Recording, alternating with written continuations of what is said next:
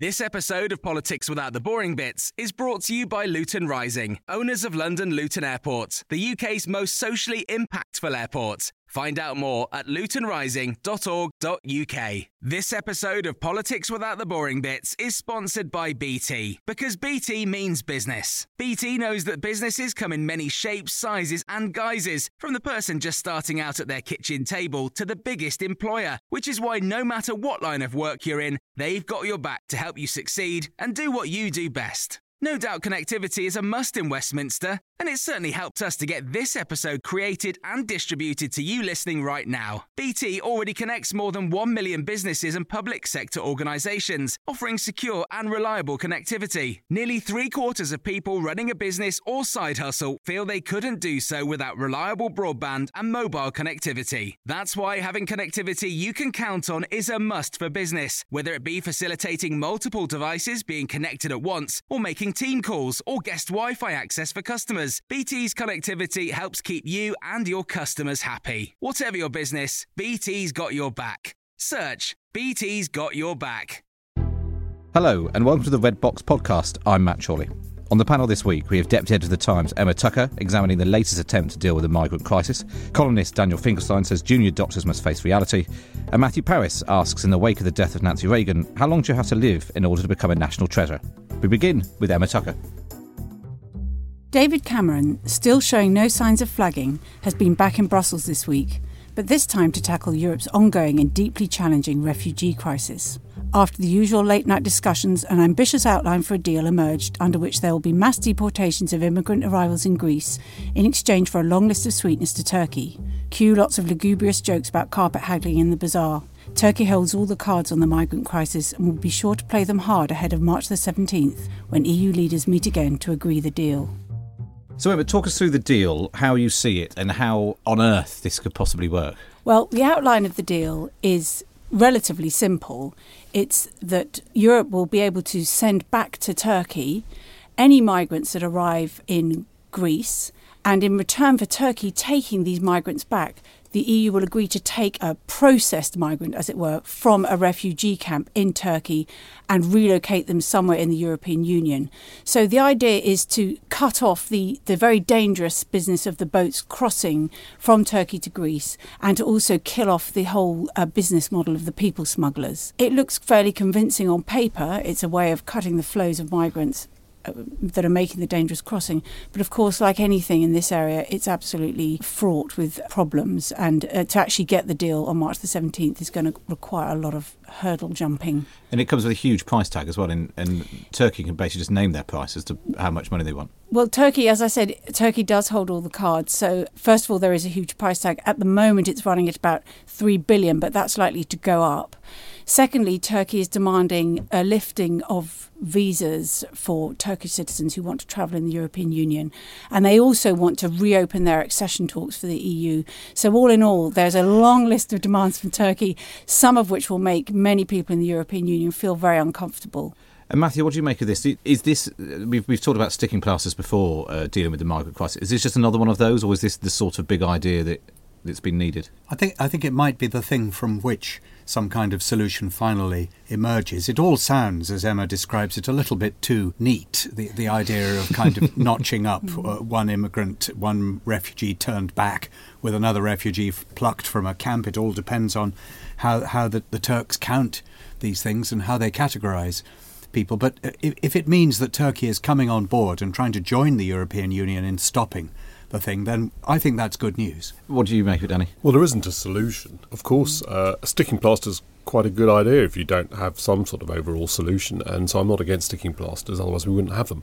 And so I think this is just a small but significant step forward, and it's a good idea in itself. It prevents one aspect of the crisis, but it doesn't deal with the other the other big problems, which are, one, the fact that these people are being driven out of their homes by a government that we can't stop or control in Syria and other places in the world, and secondly, the understandable reluctance of European people, in this case less Britain, but Britain obviously as well, to take in people from other countries when they have their own social problems. And that's true in the way that the crisis is spread across Europe into countries which normally have probably seen this as being a problem that's a long way away, whether it's Germany or Sweden. It's right. Well, lots of places in the world have had Yeah. refugee crises. This is just our turn in Europe, and there isn't an easy solution to it. And indeed, the refugee crisis itself is only part of an even larger issue, which is the fact that people can migrate easily and will move from areas which are less well off to areas which are well off, and those countries that are well off don't want them to come, sometimes not perceiving actually that them coming can be in their interests. And Emma, obviously all this is being played out while Britain is having the debate about the EU referendum. It's exactly what David Cameron didn't want, the two things become knotted up, but it's going to happen anyway. I think it's inevitable that the two become knotted up. I mean, Britain has an opt-out from the arrangements. It has an opt-out from Schengen. So to some extent, we're shielded from this. But we can't pretend it's not a really important issue. You know, any sort of migration that affects Europe is ultimately going to affect us. So obviously, it's important. But I think, the fear is the issue of asylum seekers, migrants fleeing war will get muddled in people's minds with the free movement of people, which is essentially about people from within the EU looking for jobs. The price that Europe has paid for this deal falls into three parts. One, money. Two, accession to the European Union or movement towards accession. And three, the lifting of visa restrictions. Money, it's a lot of money, that can be paid. Accession to the European Union I don't think is ever going to happen, but it's perfectly possible to say that, yes, we will move towards it. So we can appear to be fulfilling that, although the good faith may not be there. The third one hasn't had much concentration, but on the continent of Europe, the idea of Turks travelling into Europe without needing visas any longer, especially with a very large number of Turkish immigrants into Germany in the 20th century, I would have thought that will raise a few eyebrows. Well, we had a piece from Stephen Wolf, the UKIP MEP, this week on Red Box, making exactly the argument we expect them to make, that, you know, if Britain stays in the European Union, Turkey's going to join the European Union. That's huge numbers more people who could then feasibly come into the EU and then to Britain. I mean, whether or not it actually happens, the fact that people are talking about Turkey joining will be used by those who want us to leave the EU altogether. Yeah, I agree with Matthew. The actual accession of Turkey to the EU is a very, very long way off, if it ever happens at all. But I agree that the issue of Turks travelling visa-free in Europe is unlikely to go unchallenged by a lot of countries that would be very nervous about seeing large numbers of Turks. I mean, I think there are still a lot of caveats, there are a lot of conditions attached to the lifting of visas, and they may well phase it in by introducing it, first of all, for students or, some sort of categories that are easy to control to begin with. But I can't see it happening overnight. I mean, they're talking about it happening in June, but, 3 months is a long time. June isn't very far away, which actually brings us to the referendum itself. We've been asking, since David Cameron got his deal, I've been asking everybody on the podcast panel to predict what they think will happen in the referendum and to predict the percentage vote that Remain will get. You're allowed up to 2 decimal places. We'll start with you, Matthew. What decimal places or percentages? Percentage. So you can have 62.45%. And there'll be some sort. We're working. There'll be some sort of prize arranged before we get to June. So, Matthew, what do you think the percentage of the vote that Remain will get? I'll go with that. 62.5% for Remain. And perhaps, what does that leave? 36.5% for Very good. For You've done the maths in both directions. Emma? I agree with Matthew that we'll vote to stay, but I don't think the Remain vote will be as high. I would say more like 55% for Remain. Do you want to make use of any? No, because then I'll have to do the maths. You don't have to do the maths. 45%. Very good. I would certainly predict that if Matthew's right and the Remain gets 62.5, that Leave will get therefore 37.5%. Unless 1% of people, of course, spoil their ballots, and we count that too. So because precision is ridiculous in such a probabilistic environment, I'm just going to say 60%. 60%. Because the accuracy beyond that point will be spurious. But I share Matthew's view that it will be a fairly firm victory for Remain. So far, combining the podcast panellists with people getting in touch on Twitter, overall, I think the average is about 53% for Remain. But you can submit your guess on Twitter using the hashtag #RedBoxSweepstake, and we'll keep updating that as we get closer and the prize gets bigger. Right, Danny, let's move on to talking about junior doctors. It's time for the junior doctors to settle. There's no objective wrong or right answer to the question of how much doctors should be paid, but the doctors are paid by the NHS, and at some point they have to come to terms with the people who pay them, with their employers, and therefore they need to settle. So this is the ongoing. It's sort of slightly dropped out of the headlines since the EU debate's taken off properly. But the dispute between Jeremy Hunt and the junior doctors goes on. If you can, just try and sum up what they're particularly cross about. The NHS is trying to negotiate a new contract with junior doctors. This has been going on for quite a long time, but it's been given an added impetus by the fact that they want a 7-day National Health Service. And therefore, there have been a whole series of negotiations. The NHS has moved quite a lot, providing with pay protection, some safety precautions to ensure that people don't work too many days in a row, but they are not able to reach an agreement. One big issue remaining is whether Saturday should be treated as a normal day for pay purposes. This doesn't alter the entire package, just alters the gearing for weekends. My point is, I actually understand why junior doctors don't want to work any more Saturdays and don't want the contract to be changed. People are averse to change and they can't see what the advantage is in it for them. But in my view, at the end of the day, after reasonable precautions have been taken, after they've been listened to and respected, and some changes have been made to ensure that it's safe and to ensure that their pay is roughly equal and all of their most urgent inquiries have been met, at that point the people who manage the NHS have got to be able to manage it. I had a very interesting exchange with Johan Malawana, the person who heads the BMA Junior Doctors Committee, and he asserted straight out basically that politicians are here today and gone tomorrow, and therefore it was for the junior doctors who are going to be around in the NHS for many years to determine how the NHS worked. And he said this straight out. I thought it was an extraordinary claim and one that can't be accepted. At the end of the day, while they have to be respected, and I do respect them absolutely hugely, if they can't come to a settlement, there is no alternative but to impose the contract or to give up on an idea which the government of the day has thought is the right way to manage the NHS. The management of the NHS has decided is the right way to manage the NHS and is part of a package on 7-day elections that's been passed in a general election. You have to wonder whether the government has handled its side of these negotiations very well. Though I know lots of junior doctors, and that the bitterness there seems to be among them has rather taken me by surprise. They really feel that they have not been given the true picture. They haven't been, I think, by the British Medical Association. But when Jeremy Hunt started right at the beginning by saying that actually he was going to raise doctors' pay, it wasn't a lie, but it was disingenuous in the old-fashioned sense of the word. The rate of pay would be raised, but obviously they can't all be taking home more because the thing is revenue neutral. And I don't think it's a mark of success when the government, as the employer, has managed to engender so much bitterness amongst a lot of perfectly intelligent people. That's obviously true. But by the way, he didn't say that he was going to increase their pay. I mean, it has been I've been engaged with the junior doctors for a long time. It's clear that at the beginning, junior doctors were already feeling they worried about their terms and conditions, and they were on, they didn't like the Tories much either. Quite a lot of them. Some of them did. It wasn't a party political thing.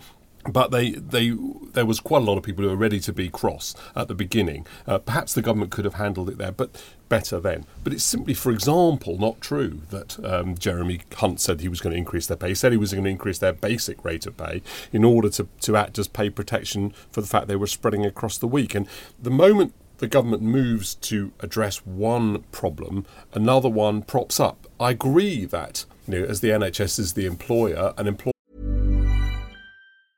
Ryan Reynolds here from Mint Mobile. With the price of just about everything going up during inflation, we thought we'd bring our prices down. So to help us, we brought in a reverse auctioneer, which is apparently a thing. Mint Mobile Unlimited Premium Wireless. How to get 30, 30, how to get 30, how to get 20, 20, 20, how to get 20, 20, how to get 15, 15, 15, 15, just $15 a month? Sold! Give it a try at mintmobile.com/switch. $45 up front for 3 months plus taxes and fees. Promo rate for new customers for limited time. Unlimited more than 40 gigabytes per month. Slows full terms at mintmobile.com. Life is full of what-ifs. Some awesome, like what if AI could fold your laundry? And some, well, less awesome, like what if you have unexpected medical costs? United Healthcare can help get you covered with Health Protector Guard fixed indemnity insurance plans. They supplement your primary plan to help you manage out-of-pocket costs. No deductibles, no enrollment periods, and especially no more what-ifs. Visit UH1.com to find the Health Protector Guard plan for you. This episode of Politics Without the Boring Bits is brought to you by Luton Rising, owners of London Luton Airport, the UK's most socially impactful airport. Find out more at lutonrising.org.uk. It has to ask itself searching questions as to how it lost the confidence of its employees, and I understand that. But at a certain point, having understood that and accepting it and sort of wanting to do what one can, the people who work for the NHS have got to sort of sign the contracts they're being offered.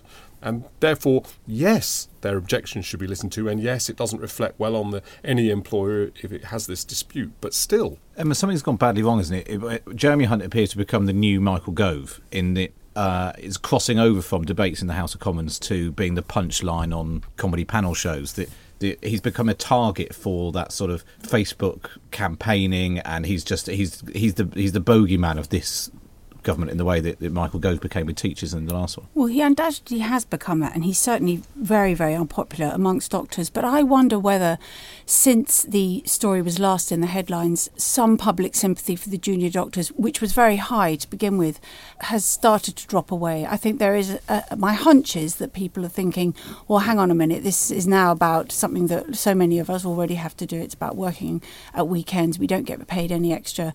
You're very well paid doctors.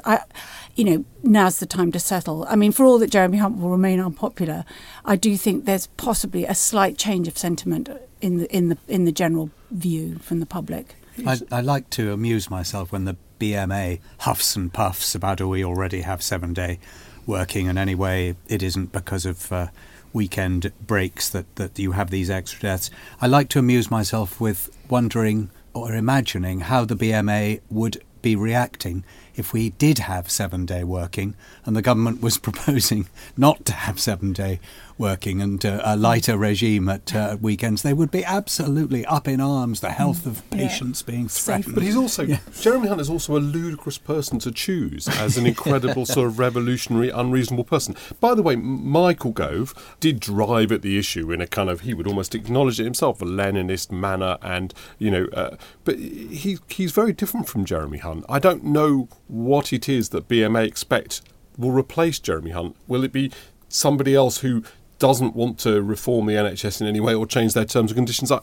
I think that anybody who works for an employer knows that sometimes the employer makes changes. You think, I wonder whether this is very sensible, and it's not very convenient for me. And you kind of negotiate and you make your point. But in the end, you have to sort of accept, after a degree of compromise, that the employer has to run the organisation. Yes. And the idea of setting Jeremy Hunt up as some sort of ludicrously sort of antagonistic figure, I mean, it's absurd even on the face of it, I'm afraid. I don't think it's the he's not belligerent, but there's something kind of smooth talking, everything will be fine, sunshine will break out. It just irritates people. Well, it clearly has. It would be absurd for me to argue that hasn't happened.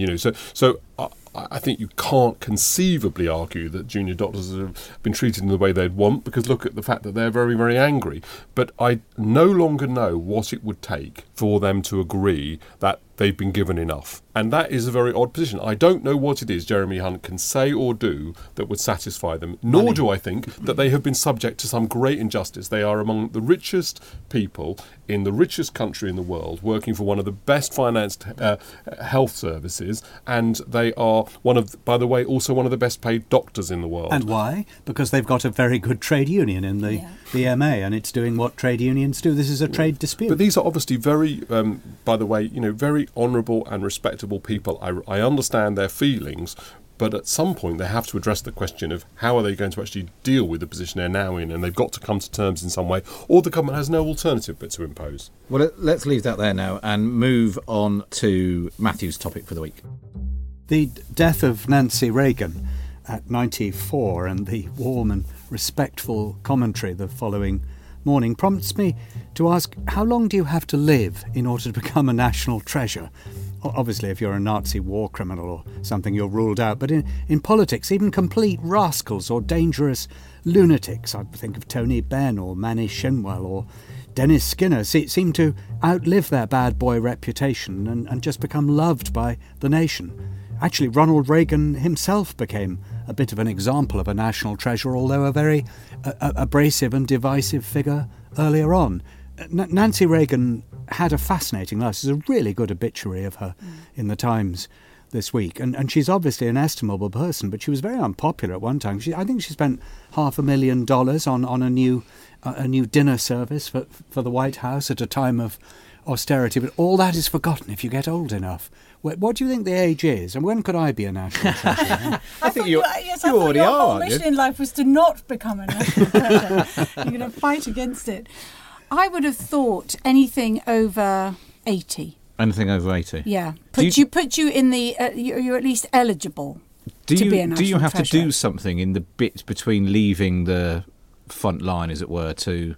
Cease to threaten anybody. Yes. Cease to threaten anybody and maybe take up a good cause, which is what Nancy Reagan did, because she did take up the interesting cause of Alzheimer's. I mean, it was entirely motivated by her husband, who suffered from it. But she was quite innovative, and she was quite radical on the issue of stem cell treatments and testing. I remember making a joke at an SDP conference about Manny Shinwell. Somebody had proposed a citizen's income, and I said, this scheme will be like Manny Shinwell. It'll last forever without ever doing anything useful.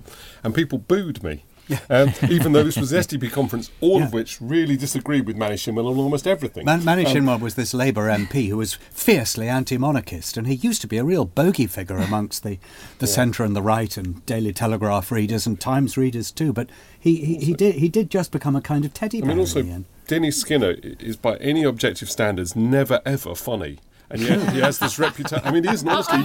None of his supposed jokes are ever funny, and yet he has this great reputation. So there's definitely something where you live.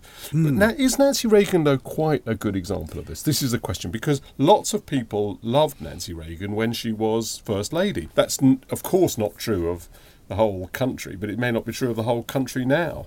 The Reagans had lots of fans. Well, yes, she had supporters and she had enemies, but at the end she has only supporters. So here's the test. Cherie Blair. I was about to say Cherie Blair. Will she ever be a national treasure? How long does Cherie Blair need to live for? Do you really think so? Cherie will do it. I don't think Tony will, but I think Cherie will. might. I always liked Cherie. Okay, and then my other question is Norman Tebbit. Will he ever marry? Yes. Will he ever? You think so? The bomb blast, I wouldn't say. Oh yes, that's true. Yeah.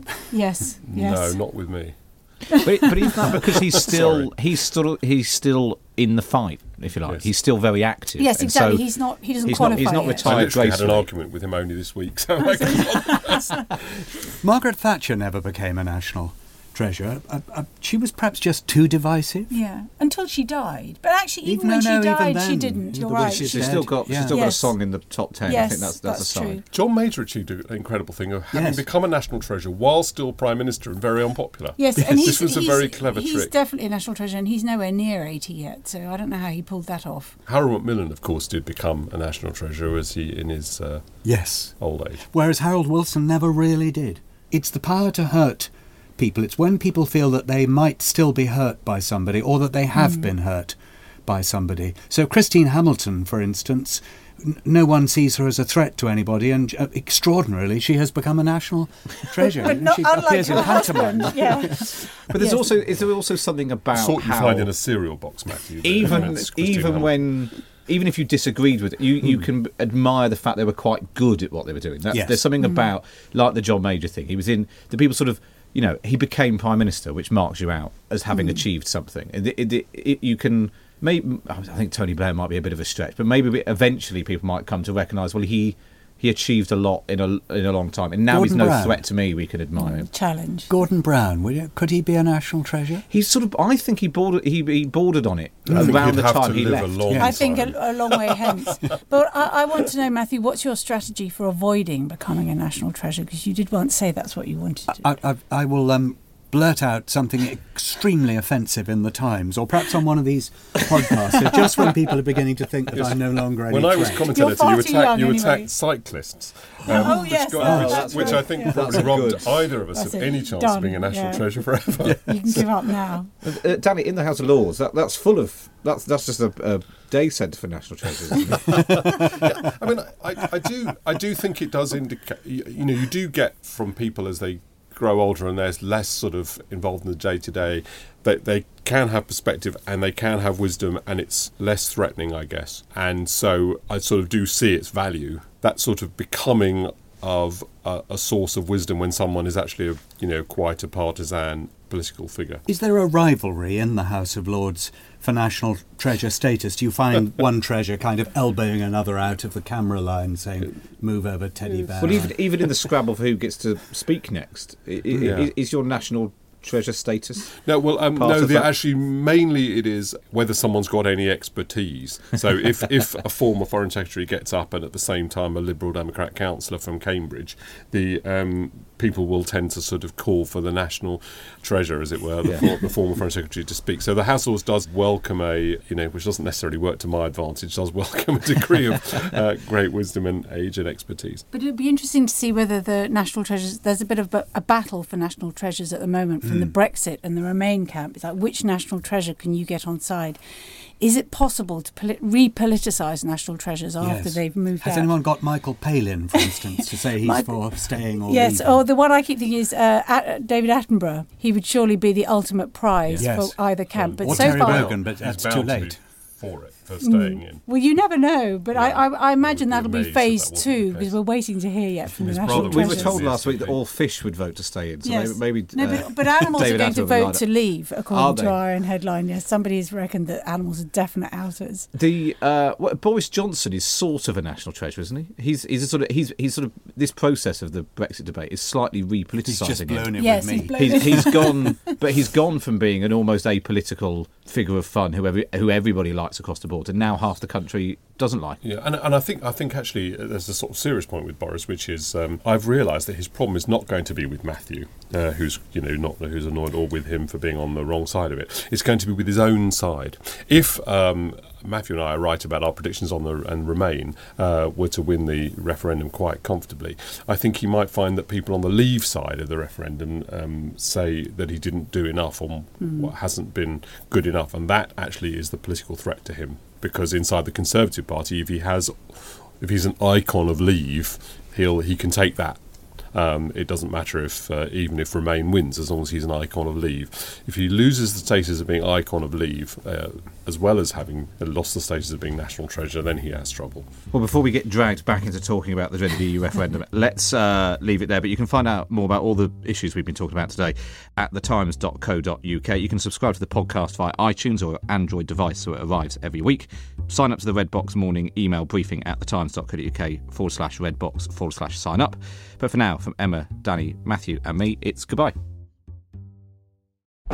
Thank you for downloading. To discover more, head to thetimes.co.uk. This episode of Politics Without the Boring Bits is brought to you by Luton Rising, owners of London Luton Airport, the UK's most socially impactful airport. Find out more at lutonrising.org.uk.